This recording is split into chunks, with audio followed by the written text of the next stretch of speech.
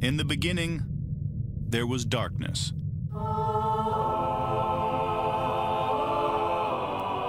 Then, there was Paul Brown.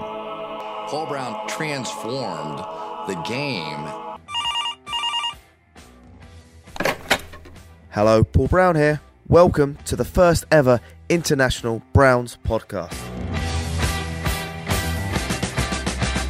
London calling to the faraway towns. Now war is declared and battle come down. Good morning, Cleveland. My mic's on, Jack. I've just checked. And I'm here with my co-host, Jack. Jack, how are you, buddy? I'm good. It's been a good evening. Yeah, you've enjoyed the football. We won, so it's all good. The season never stops. I had my Cleveland football soccer scarf out, and I represented Cleveland. Doing them proud. Awesome. And mate, so this podcast is all about the article you've sent me.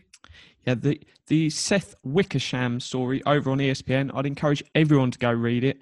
It's one of them. He wrote a piece on the Patriots at the start of the season that lots of people were very annoyed at. But I think with lots of these pieces, you're getting about sort of 90% fact and then 10% sort of sprinkling of storyline and stuff. And at the end of the day, everyone knows Bill and Brady clash. Do they get their heads together and work when the season comes around and win? Yeah, that's what they do. So I've got no reason to disbelieve a lot of this. How do we know it's 90% true and 10% not true? I would say if it was 90% nonsense, they'd be suing this guy. It's American culture with lots of stuff. If you're saying this is all rubbish, then yeah, where's Haslam and his lawyers suing this is all rubbish? And half of it, it's already been out there and around. Haslam was the one that wanted Johnny Football when lots of others didn't. That's well known. Lots of this stuff is known. There's just some more details and more to the story, and it's disappointing. All right, great. Well, you want to start with the headlines? I don't want to delve too long on the article. The main thing I want to deal with is when the Browns came round to hiring, Sashi Brown was leading the team and looking at the coaching search when they had come in. The favourites 4-1 in that committee was to hire McDermott. It was Haslam was the only one that wanted to bring in Hugh. And if you just look at what McDermott achieved with a below average team in Buffalo, first season, ended the longest active streak of not going to the playoffs. And it wasn't a good team. Tyrod Taylor isn't a quarterback that's going to elevate the team. And then he got, 6 wins out of none other than the awful, and I really do mean awful, Josh Allen. Josh Allen, 6 wins. And that's a hell of a coaching job. If he can get 6 wins out of Josh Allen, there's no reason Hugh Jackson couldn't get 6 wins out of DeShone Kizer. Very similar players in lots of aspects. So I think it would have been really interesting to see if that decision had been made. But let's be honest, what's happened. Hopefully, lessons will be learned moving forward. But hey, you never know. We might be back in this position in a couple of years. But the main thing I wanted to focus on was the really, really interesting piece that got leaked. It was just a one-pager which said Browns Guardrails. So it's basically the founding principles on what this regime was built on. And it's not just the Sashi regime. Lots of this is from Paul Podesta, which obviously is still in the building. And there is still strong support for analytics. So we're just going to go through bit by bit and discuss what was on there. You ready for me to kick off, Paul? Yeah, I am, mate. But one thing I'll say, though, is a lot of hindsight, like you said, like, who knows? Dermott could have come in and had a real bad start with the Browns, But the trouble is, if you appoint someone, you're vice president of whatever, basically the GM, and 4-1 on a committee don't want to go one direction, and you as the owner overrule them, and just the whole management structure of everyone reports to Jimmy Haslam is not how it should work. And there seems to be some acceptance that doesn't work, and they've now changed the management structure. So Is it working in any other clubs at all like that or no? I'm not aware of any team that you've got 3 or 4 different people reporting directly to the owner. Most of the owners in the NFL are very distant. They'll attend the team things and they'll come by every so often. He's a lot more hands-on, which can be good and can be bad. And unfortunately, you've seen a little bit more of the bad than the good recently.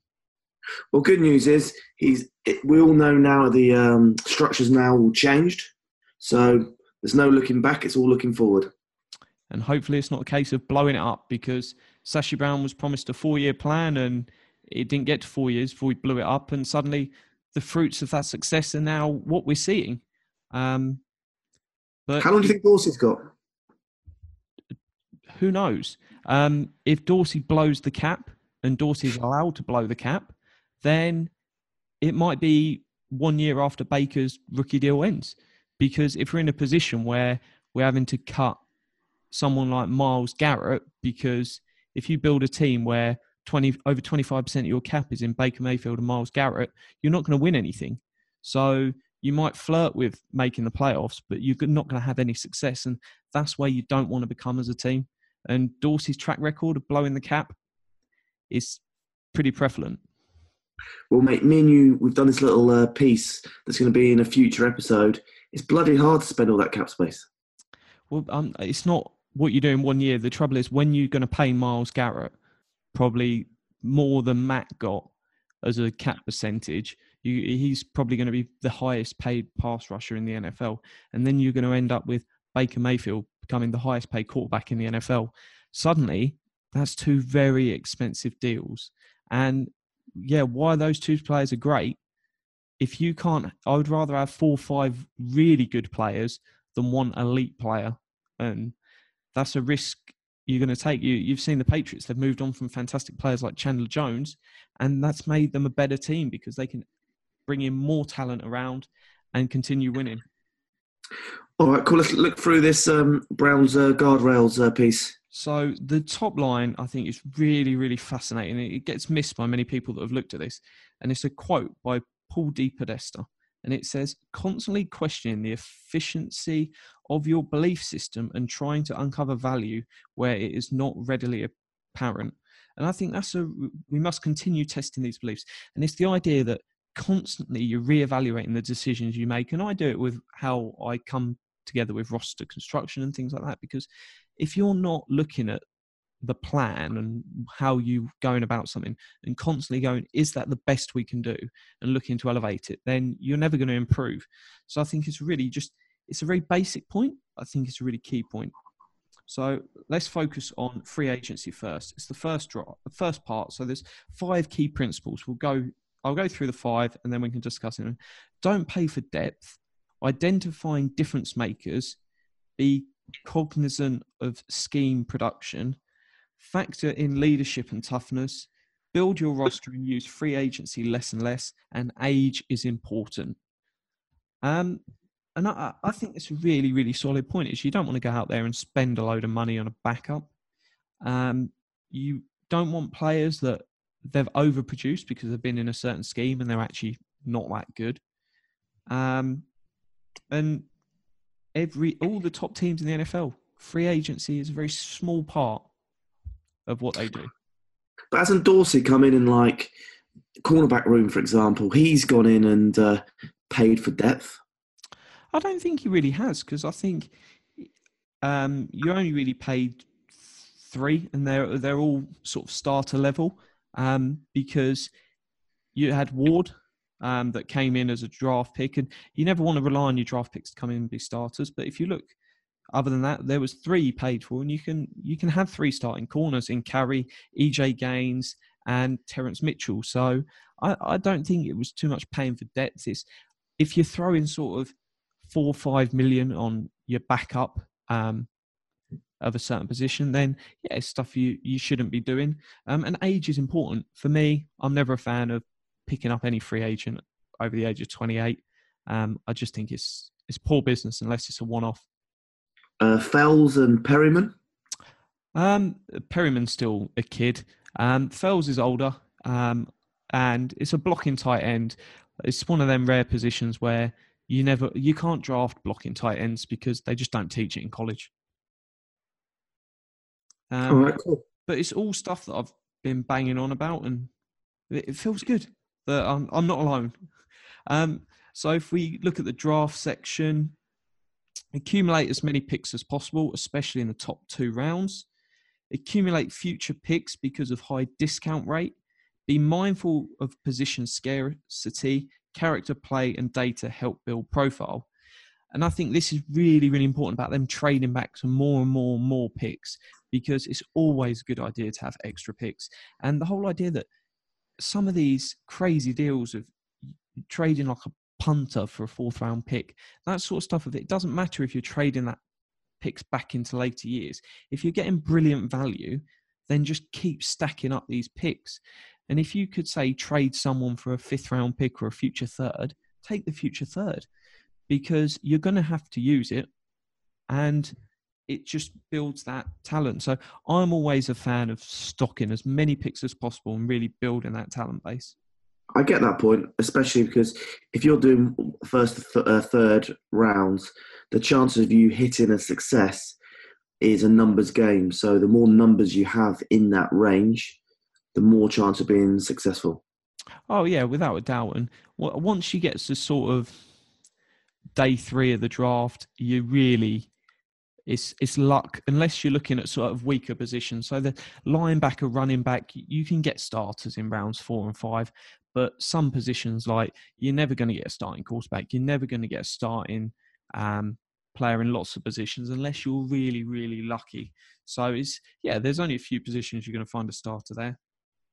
So, and talent retention. So the players already on your roster, churn the bottom of the roster, play young guys to know what you have, identify and pay early, make this a great place for players. And that's just some really basic points about it. Any manager in any business could probably attach to a lot of that stuff. Churn the roster, constantly go out there and find these players. And you've still got the Perryman and Robinson fit perfectly into that idea of these are players you can bring in and just constantly go, are you good enough? Can we find some value there? And if they're not, you just move them on and you keep cycling it through, because there's not enough positions on NFL rosters for all the talented players out there. And you might find any player that's sort of battling to get on a roster is not going to be incredible, but they could be good at something. And the Patriots have a knack of it. They bring in all these running backs that other teams have got rid of and go, oh, they couldn't do everything. But if you can just do 1 or 2 things, and as long as you've got good coaching, it's going to elevate their play.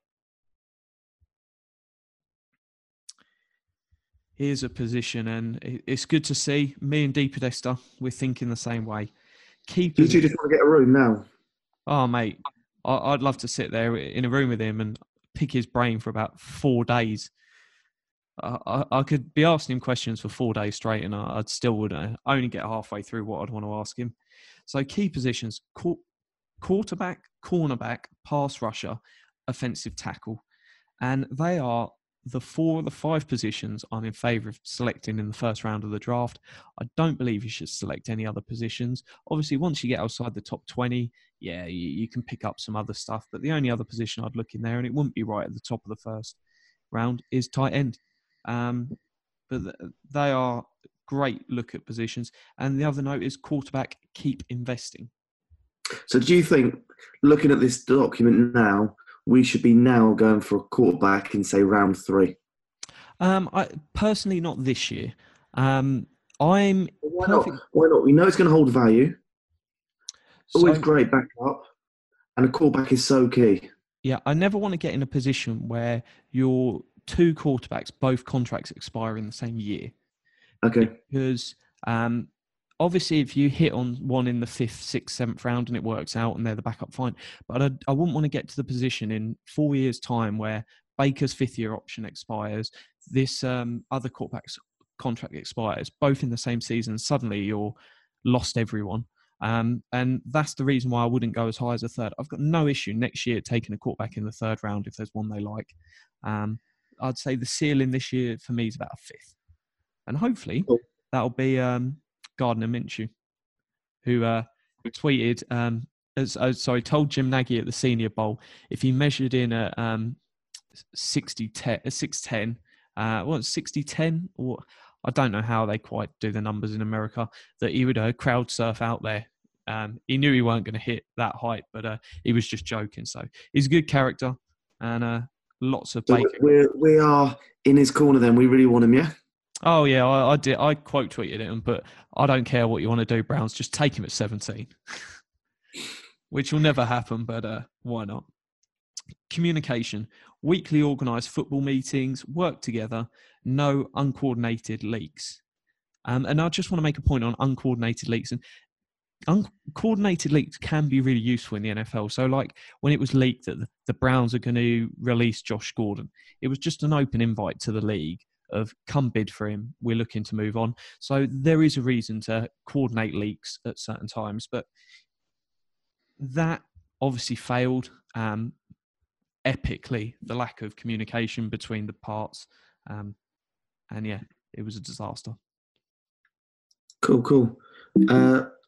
What, last one, salary cap?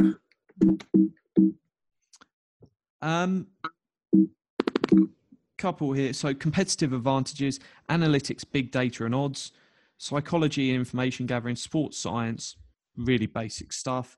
Coaching, allow the coaches to coach, remove management burdens and have a coordinator pipeline. And I think we finally might have hit the coordinator pipeline. I want to be like the Patriots, where all of our top coordinators are being stolen every 2 to 3 years, because that means they're really good. And then you constantly bring in better coaches at the bottom level, because all the best coaches that are coming into the league to be position coaches are going, I want to go to the Browns, as the same way they said, I want to go to the Patriots, because this is the best place to be successful in the league and my best chance of having a really good career. So fingers crossed, we're going to crack that one. Salary cap, maintain flexibility as long as possible, at least until veteran franchise QB, because when your QB hits that veteran deal, that's a massive burden on the salary cap, especially when you're thinking that's 13% of it gone. Be able to exit after year 2 with no dead cap, but in no event be longer than the 3rd year. So always by the end of that 3rd year, you shouldn't have any dead cap on it. Obviously, if you have, say, $1 million on a player, you're paying $10 million a year, then that's nothing, but keep it really small. Be creative / ahead of the curve in contract structuring. So it's really positive, good stuff. Obviously, there's been a few contracts. Zeitler's deal sort of maybe doesn't hit that. But obviously, you're not going to be able to do it with every deal. But there's solid principles, and learning, evaluate ourselves constantly, create our own data and compile what we are creating, and learn from other sports organizations, because there's lots of stuff in other salary capped sports, and even NFL teams have learned from Premier League teams have learned from NFL teams. So there is cross-sport work, but it's a really interesting set of principles that is worth keeping an eye on when we're talking about free agency and stuff going forwards, because this is the stuff Paul DePodesta's creating, that the Browns are still using, and it's just really fascinating that this document for me was more interesting than the entire Seth Wickersham story, because it's actually tangible and you can see some really clever stuff in there. Cool. Well, mate, I think it's a good article. It's looked at a lot of our flaws. It gives us a lot of areas that I think me and you know, especially about, because we will constantly go, we don't want to draft a wide receiver in the first round. That's kind of things that we always preach. Yeah, so, and that was something that I didn't like at the time, and I still don't like this. And it's something I've always pointed to. A mistake they made is touching a wide receiver. I just don't think it's a good investment. But did you learn anything about certain hashtags you should avoid using? Yeah, DP. I just thought it was so humorous that it was in there, and it took them so long to get it down. Yeah, well, look, not everyone knows what double penetration means, mate. So, it's one of them things, Dog pound. DP to me is a bit of cream you put on your muscles to warm you up before a soccer game. So, No. But look, I just want to finish off by saying I know the Haslams are probably getting a real ear bashing today, but everything that I've met with them in person, they've always been very hospitable, pouring pints in London, met them in Cleveland, always got time. So that's a side of them that people don't write about, is that they seem to always have time for people in the community, which is not a bad thing, being an owner. No, I think the point, even all the way through the article, it's not that they don't care, which is obviously the worst thing you want from an owner. It's not that they haven't invested, because they've invested. It's just trying to find a balance between someone that they don't have an NFL background, and no owner really does. It's just trying to find that balance of knowing when you should interfere as an owner and when you should just take a step back and go, look, I'm paying these people to run my football team, and you're going to pay them a lot of money. Let's just trust them. And hopefully this will just help reinforce that, setting the boundaries of where they should get involved and where they shouldn't. But it's just that frustration of Sashi was so close, and if it wouldn't have been Hugh, could this whole thing be different and we'd be in a completely different place now? But it's one of them things, who knows? And one day they'll write a book about the 16, 17, 18 Cleveland Browns, and it will be an incredible read. I'm still hunting Sashi Brown for you, mate. We'll find him one day. But yeah, and the last thing I want to say is 4 Browns players out in the Pro Bowl at the moment. Big round of applause for them guys. Great to see 4 names this year at the Pro Bowl, all representing Browns. It's amazing. Good to see. Hopefully we'll get some more there next year, but focus on hopefully we can get 4 names in the All-Pro team next year, because that will be, it's a better judge, but it'll be really good if we're getting players there. Hopefully, though, there will be no players at the Pro Bowl next year for the Browns. Remember, Paul, we don't want any players there. We want them playing a game a week after. Very clever there, Jack. And hopefully our 2,000 retweets that we got for them helped them that little bit. So there we go. If Brendan Colquitt had had a Twitter account, he'd be there. And that is the silly nature of the Pro Bowl. Tyler Boyd would have got an invite, but he didn't have enough Twitter followers. It just drives you mad. Not when you're a social media guru like myself. But anyway, let's go to the danger zone.